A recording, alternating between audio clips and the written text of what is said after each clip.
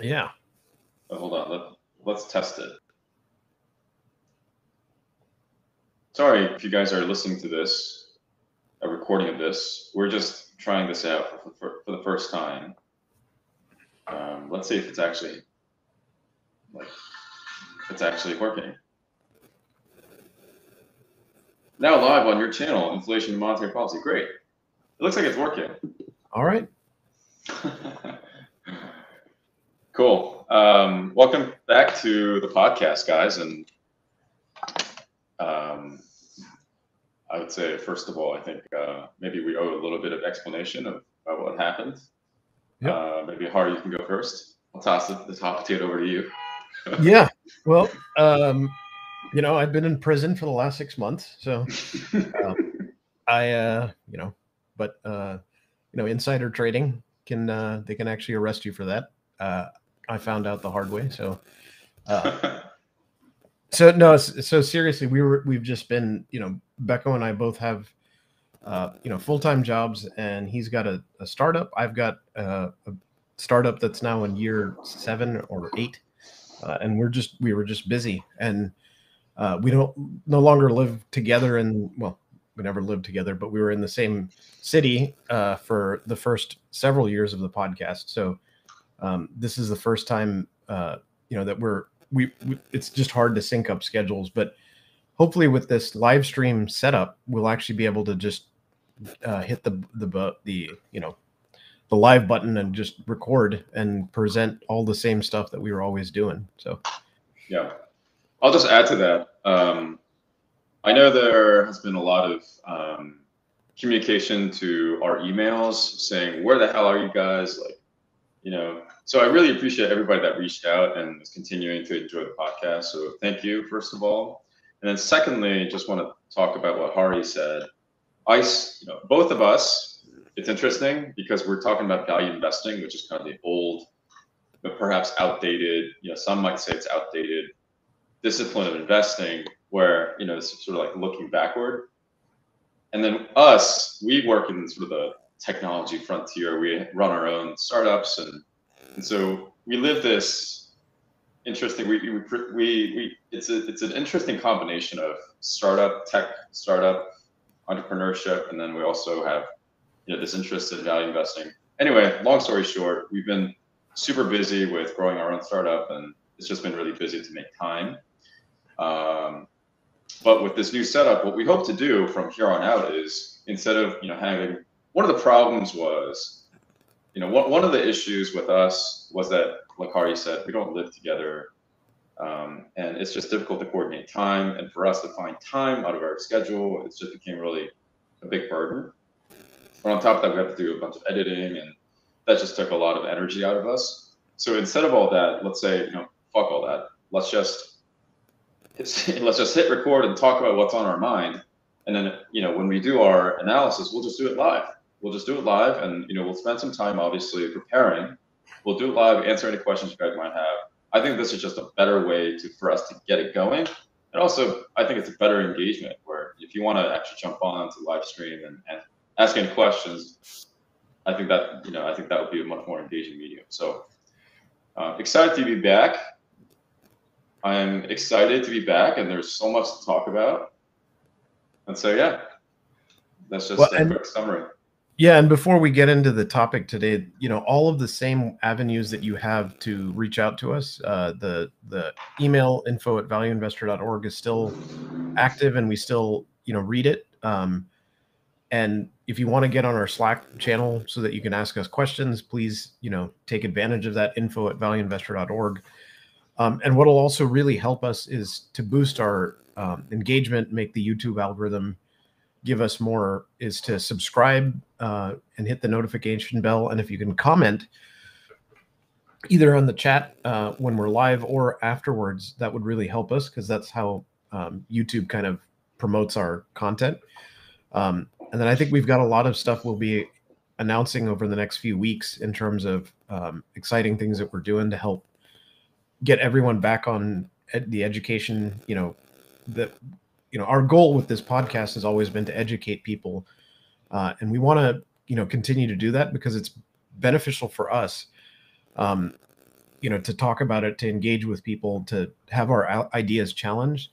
But I think the other thing that would really, kind of keep this podcast on track every week is getting some monetization out of it, because for us to do this on our own time, as Becco talked about, if we're so busy, but if there's if we're getting paid to do it, then it's a different story, right? And that means that we'll show up every week, and so we're trying to get there. We've talked about that in the past, but haven't pushed it forward. But I think this time we're going to make a concerted effort to get there, so that you guys can actually engage with us and get more out of this entire thing. And that means that we may start talking about some various ways that you can help pay for certain things, either through paid content or otherwise. So yeah, we'll talk more about that once we have a little bit more detail on that. But should we just get started? Should we get started on these interesting macro topics? Yeah, absolutely. Where should we go first? I think we should talk about inflation. Well, I mean, I think it's probably the number one topic on everybody's mind right now. And I don't know that of any country in the world right now that isn't experiencing, some sort of inflation from the last 2 years of, free spending. So it's a really important thing, because it essentially destroys your, any money that you save in your bank account is going to get wiped out by because it has less purchasing power. So, I'll ask you, Becco, like, how are you seeing that affecting, some of the companies that you're following? Let's see. Obviously, the stock market has completely shit the bed in the last couple of weeks and months. That's not surprising. I think, let's see. How should we talk about this? I guess the inflation. It may be helpful to talk about why is this happening. Okay. To start, right. I mean, I think at this point, if you are following the financial market, you're probably aware of what's going on. But I think it's important to talk about why this is happening, and perhaps we could start with the pandemic, right? So pandemic hit, and then what happened? The world shut down, and then and perhaps this even goes back beyond, before pandemic. A lot of the oil and sort of investment that was not made over the last 10 years in energy, for example, that started to bite us when it comes to gas prices. Obviously, the Ukraine war definitely made it worse. And then, so there's the supply side issue, the actual commodity that's being produced, and the supply chain issue that's being throttled. That's providing, that's cost, that's a bottleneck right there. And then the other side is the money supply that's been inflated because of pandemic, a ton of spending from the government, easy monetary policy, that added to the fire. And so all of that combined just led to this incredible surge in inflation across the world. And it's having an impact on our lives now, right? It's when you go to buy, for example, for me, if I look at my spending, what do I spend my money on? I spend my money on food. That's the first thing that comes to my mind. It's definitely gone up. I don't know if you've noticed in Houston, but it's certainly, whenever I go to, this one time I went to a pizza restaurant, and then we ordered 2 pies, and it came to be $60, $70. Yeah. I think one thing that you hit on that's really important is that, when oil and gas goes up, oil and gas is an input into almost any product, right? Any physical product has to be shipped, or delivered somewhere. And so you've got to spend money on that. And when that doubles, there was some buffer that was put in there because there was long-term price contracts on, your airlines and your, trucking companies will pay gas on a contract for 3 months. Eventually that contract expires, and then the price goes up. And when that happens, suddenly there's a big price shock. And then, so now your food is more expensive. When you go get your toiletries or, from Target or whatever, right, they have to pay more to get it in the store. So it's not that the input good is necessarily gone more expensive, but the you know, the raw materials may be the same price, but getting it to the store has become so much more expensive. And then on top of that, you have a bunch of people who didn't travel, you know, but still work from home or something like that. They saved all their money. Then the government paid them more money to sit at home, you know, and do it. And then suddenly they have all this extra cash and they've been stuck in their house for, haven't seen family, haven't gone on vacation. And then they suddenly throw all their money into it. And you have the airline industry, which, you know, couldn't rehire people fast enough. You know, so they created disruptions there. They had, and so the natural thing is the price goes up because they can't hit all the demand. So the airline industries raise their prices to keep up with, they have dwindling supply and you know, high demand, so that the only thing that they can naturally do is raise the prices, right? So, you know, when all of this comes together, right, you look at very poor pandemic policy, like, you know, government policy around the last administration, you know, the Trump administration, and this one, where both administrations signed, you know, very large bills, you know, that put trillions of dollars into the economy, and a lot of that money went to, you know, PPP, you know, loans and things like that. But in the last, last year under the Biden administration, they put $1.9 trillion in, and a lot of that money went to state and local governments. And so state and local governments, you know, essentially took that money and, you know, spent it on a lot of stuff that, frankly, I think is, you know, was causing a lot more, was causing a lot of this inflation, right? Like, you know, we'd already pushed a lot of money into the economy, and then we did a huge amount, secondary amount. So, you know, I think the biggest thing I've seen with this is that you've changed the input prices for one of the most critical, you know, things, which is oil and gas. The Russia stuff didn't help it at all, you know, but it wasn't the source of the problem. The problem had already started, you know, down the path, and now we're in a situation where we have, you know, very expensive oil and gas, which, you know, the administration is doing very little to actually alleviate that. And so I don't see it letting up for a long time. You know, I think $4 to $5 gallons of gas is going to be here for a while.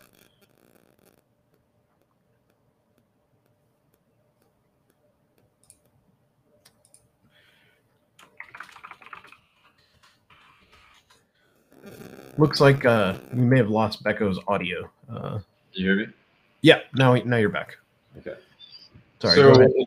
So yeah, sorry about that. So it's so multifaceted. I think we need to kind of quickly summarize, right? There's the money supply that was printed, right? Easy monetary policy that was, you know, increasing the money supply that eventually led to the inflation. That's one aspect of it. Another aspect of it is all of the supply chain issue that was sort of shut down, and then pent up demand. That's another thing. And then within the, and perhaps if you like double click on the supply chain, there's like the raw goods that go into that.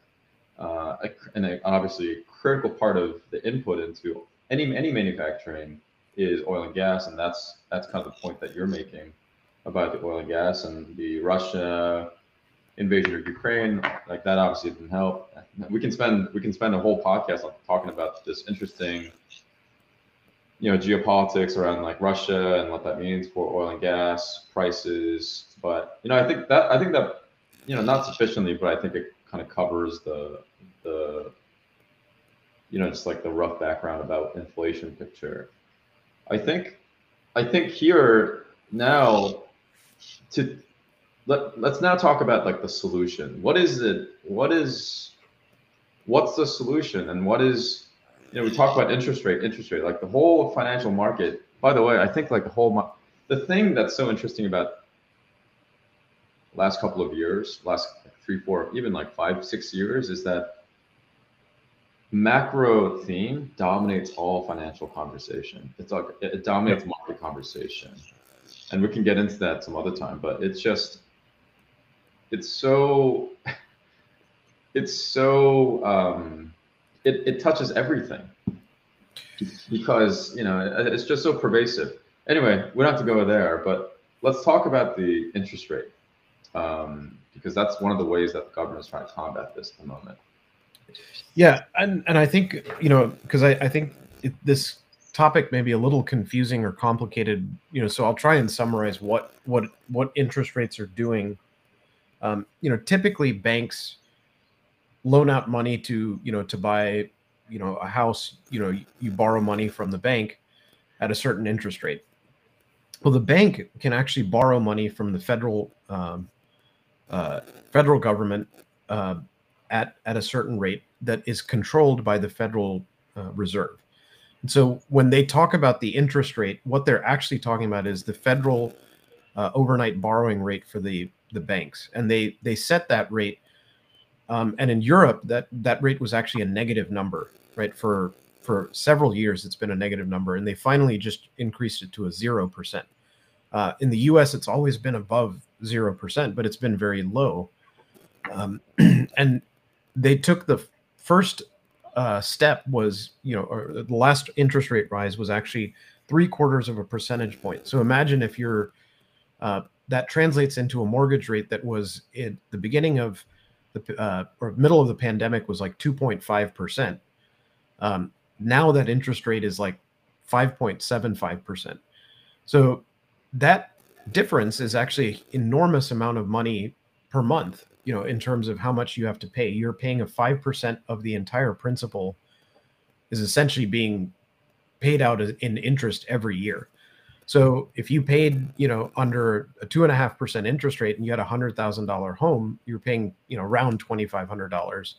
But now that number is, 5,500. And many of these things mean that a house that you purchased, previously purchased, becomes unaffordable, right? But it's the same thing for that you apply to a mortgage. It applies to businesses who are borrowing money to start a new restaurant or get startup capital from a bank. They're spending that money to do the same thing. And hold on, Hart. I think the important fact to highlight here is that the group of I heard it somewhere that it was talked about like this: a group of elders come together and decide the value of money every 6 weeks or so. That's basically what this federal funds rate interest rate is. And right. I think what you're trying to say, I think the important part here is that number that the group of elders come and decide has ripple effect everywhere. Yep. Everywhere. So when they increase the interest rate, they're talking about 75 basis points. It's like that has ripple effect everywhere, including to you, to me, businesses, everything. Yeah, and it's a crazy concept, really. When you break it down, it's a crazy idea that they are essentially changing the value of your house overnight, right? Because something that you could afford before, now you may not be able to afford that house if you refinanced your mortgage or what have you, right? They're literally changing the value of your house by increasing the interest rate. And for the last 10 years, that number has been historically low. And the current interest rate of 5.75%, we have never had interest rates below 5.75% except in the last 10 years. So this is like an unprecedentedly low value. And so now the reason they're doing all of this is they want people to stop investing into the economy because there's already too much money. So if they increase the value of stuff, decrease the value of stuff, they'll stop investing and take that money and put it into savings instead, because they can get a higher interest rate from a bond, or they can get a higher rate of return from a bond. Yeah. So I don't know if that was confusing to a lot of people, but all right. By the way, I'm hearing a lot of static noise from you. Maybe it's from me. I don't know. There's like. Let's see. Is that any better? Let's see. Yeah, maybe better. What did you do? Just switch out the out. No, it's not better actually. Still hearing it. Okay.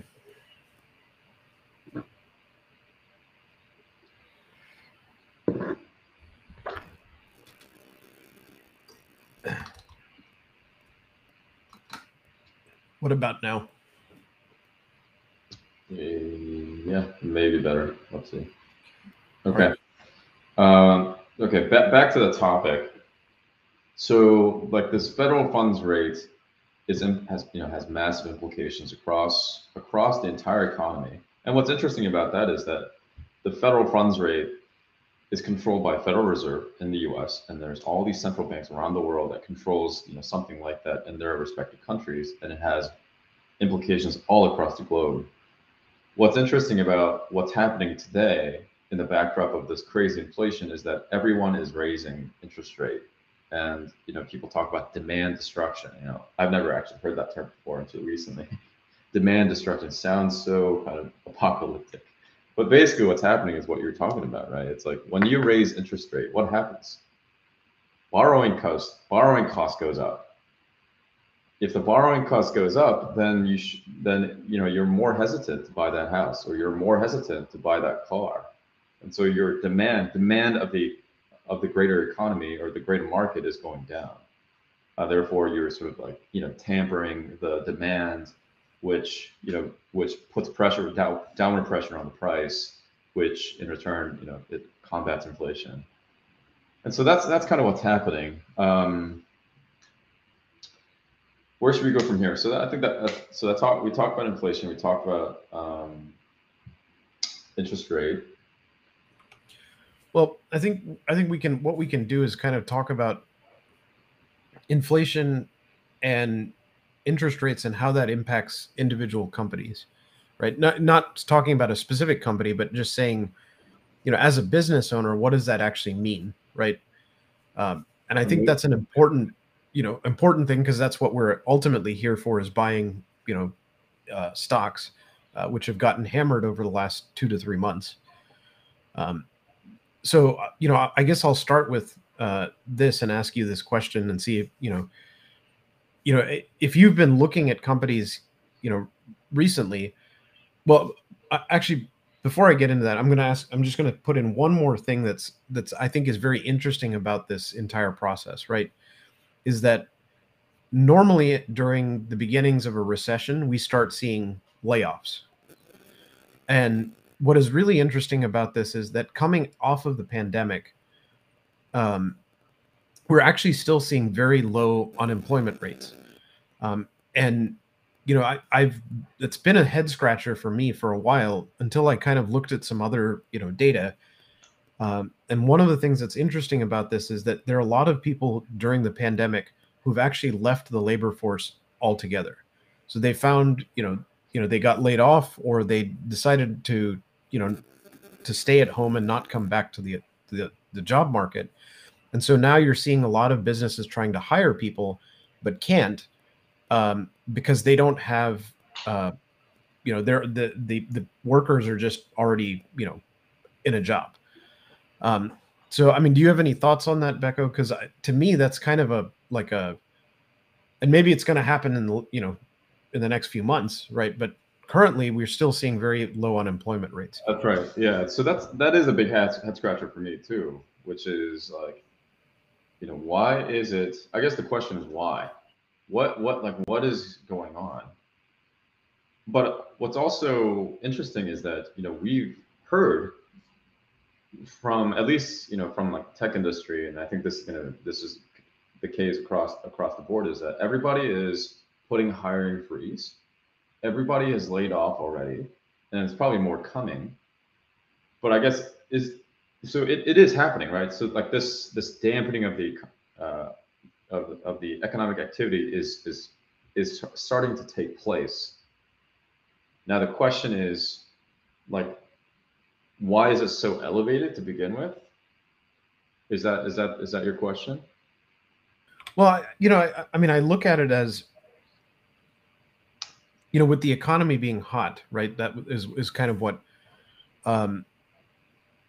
part of getting out of that kind of hot streak is kind of when people start sensing that they're going to lose their job, or there's a potential for losing their job, they stop spending, right? They try and retain as much savings as possible, and to kind of put a buffer between them and unemployment, right? And like you said, now tech companies are doing, hiring freezes, or they're not necessarily laying off people, but they're hiring freezes. And we already are 1 quarter of negative GDP growth. We're in the middle of we've just completed the second quarter, but I think we'll find out in the next few weeks if Q2 also had a negative thing, which I think it's pretty likely. But so I guess, when do we start seeing layoffs, right? Is that going to accelerate, or are we just kind of have a mild recession here? The economy will cool off as the inflation gets slows down. That's kind of the effect. Like, are we going to see more dips in the stock prices, or are we going to see, is really what I'm getting to. I feel my informed speculation, this is obviously just speculation at the end of the day, it feels like there's more to go, because again, like, it's kind of funny because the whole financial market and the whole, like, Main Street, Wall Street, both, everybody is talking about interest rate hikes. Whether you're like mom and pop shops, selling pizzas or whatever, or your Google, everybody's talking about interest rates, because that just dictates everything. And I feel that, and it's because this is, like, so important right now, when the federal government is trying to fight inflation, and they have so much sway over the economy. They're trying to, like, really tamp down the inflation. I think they lost a lot of credibility, frankly, in the last couple of months. And I think they're trying to regain that. So for them, in my opinion, psychologically, I think it's very difficult for them to say, maybe we'll pause on the interest rate hikes. I think it's very difficult for them to do that at the moment.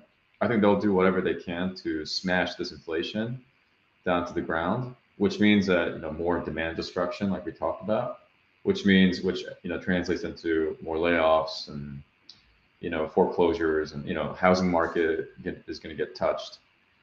I think that's coming. That's my thinking. I think it's coming. I think part of it is just Federal Reserve trying to, like, maintain their reputation that's been tarnished over the last couple of months.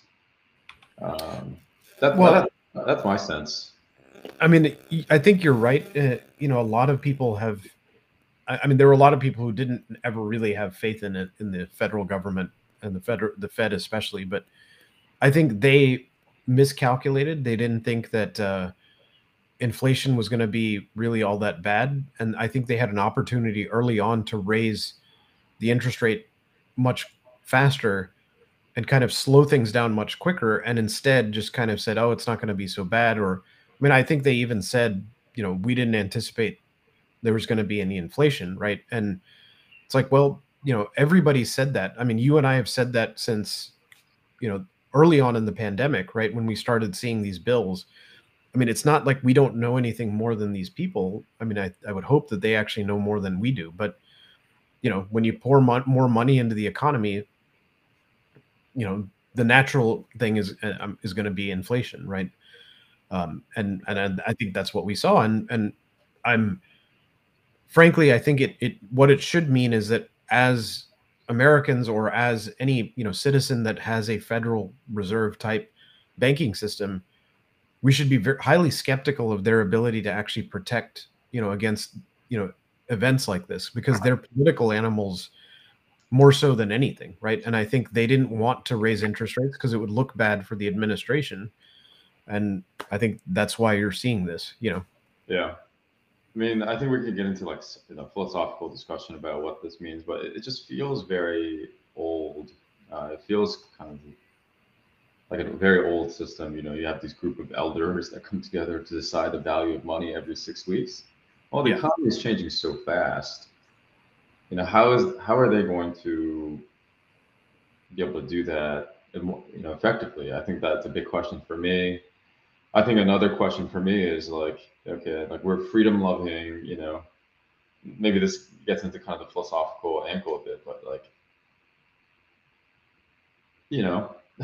the road to serfdom, I suppose, it's the tyranny of the government. We could talk about sort of that, but, like, it's, like, top down controlled systems are kind of inherently are fragile, are kind of inherently fragile because being able to kind of pivot and adapt very quickly. People talk about anti-fragile and fragile, fragility and anti-fragility. What's his name? Taleb. When you have a top-down controlled system where the feedback loop is very slow, it leads to a very fragile system. It can break very easily. Whereas if it's more nimble, it can course correct.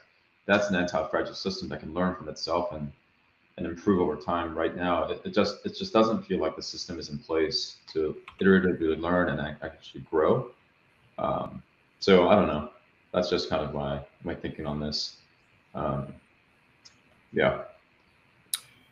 Yeah, I mean, I think you're right. Right, it is a system that we set market rates for almost everything in a capitalist society, and this is something that's set by fiat instead of like by any market driven forces. And so yeah, I agree with you. Like it's a problem. So yeah. But let's we're probably going to wrap it up here in the next few minutes. So why don't we look at just talk about it? What do you see is going to happen in the next 6 to 12 months for companies? I think, right? Do we think we're going to see more earnings problems because of this? What about debt for companies now that they may have to? Yeah, they won't be able to take on debt at favorable interest rates. What are your thoughts there? Well, I'll speak, and maybe I think perhaps this is an interesting discussion here because we're both operators of a company, of companies. Obviously, you're much further ahead than I am, but I think if I put my entrepreneurship hat on, like an operator hat on, and look at this environment, I think it's going to be very tough. I think both of us are in the healthcare sort of healthcare adjacent space, so we're not going to be impacted so much by this. But I look at this macro environment and think, man, like it's going to be very difficult to raise money. It's going to be very difficult to access capital. If you are trying to access capital through debt market, you have to think about the interest rate. Clearly, I would say like the big cap companies in the stock market, I think there's going to be some, I think we're going to get like earnings recession. People talk about how earnings is going to get hit this quarter, next quarter, and so what you're going to see is PE compression in the market. That's what I think. So the multiples are going to get squeezed even more. Some people are thinking beyond this. This is like so perverted because everybody is playing this speculative game now because it's so manipulated by the Federal Reserve. Everybody, like even like value investing. Let's think about that. Like in the world where every financial or market discussion is dictated by interest rate, it's very difficult to. It's like very, very difficult to have like an honest conversation about like the performance of the company by itself in isolation, because the macro picture impacts us so much. And so everybody now is like speculating what's going to happen. Interest rate's going to go up or down, and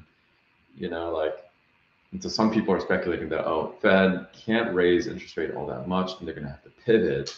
And this pivot is going to come sometime in like the third quarter, fourth quarter, or maybe first quarter next year.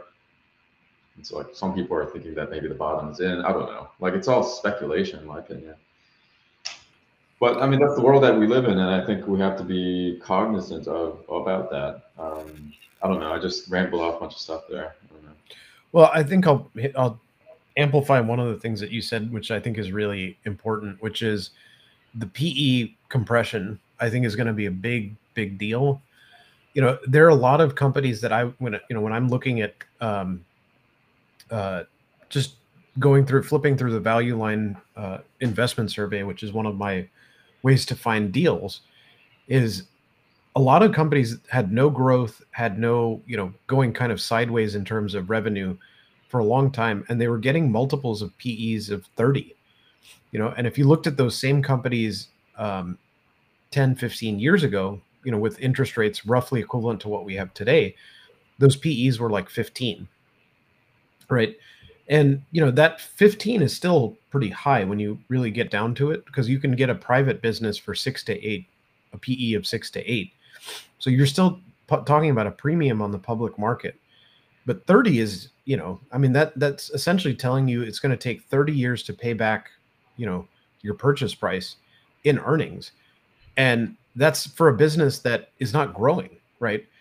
I would hope to not pay more than 5 or 6 as a value investor, for something like that, and probably even less than that in a real, scenario. So I think that the inflated valuations of these businesses is going to get hammered very quickly because of this. And I don't think what we're going to see is the valuation of a lot of these things is going to drop. We're going to probably see an earnings recession, but then the tech companies will come back up because they've gotten a PE,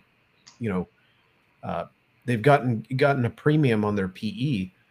But I don't think you're going to see that in a lot of other businesses that are kind of the also ran companies, like average return on capital businesses shouldn't deserve a high multiple. And I think that we'll start to see more of a normalization of that. Yeah, it's interesting. I think the PE compression is going to happen. I think, potentially this could be a good opportunity to buy some of the companies that you always wanted to own. That is always be a good compounder of your capital. I think this could be an opportunity. I also, again, kind of not to divert the conversation too much into the macro picture, but like if the Federal Reserve decides to just like go back to the easy monetary policy again, my concern is that those like crazy high number nosebleed inflation or nosebleed valuation, they're going to come back. If their interest rates, gets down to what it was before, like it's gonna, like these crazy valuations, they're gonna come back. And speculative euphoric kind of betting is gonna start taking place again, like we saw in the last couple of years. So now I think about that, I'm not sure how to grapple with that. It seems like a timing game, and it seems like it's very difficult to navigate. But certainly, I think in the very short term, I think the PE compression is going to happen, which could be a good opportunity for us to look at really good companies that's, has good modes and all these things that we talk about. I think it could be a good opportunity. Yeah, well, I think that's probably a good place for us to stop. We've gotten, I think we covered a lot of good topics here on inflation, the interest rate, the labor market, and then where do we see this? And I think we're going to have, as we get back on track here in terms of our recording of the podcast, we'll cover a lot more of these topics, I think, in depth, going forward. So, but I would say if you have any topics that are of interest, please comment on YouTube, ask us what you'd like us to cover next, or send us an email, info@valueinvestor.org, or ask us on the Slack channel. It would really help us out. If you can also comment and like and subscribe to the channel if you haven't already. Yeah. Well, it's good to be back, Kari, and let's continue. And it's fun, And so I hope you guys enjoyed the show. Definitely leave a comment down below at the chat. Yeah, well, looking forward to making more of these live streams. Sounds good. Thanks a lot, everybody. All right, we'll see you all.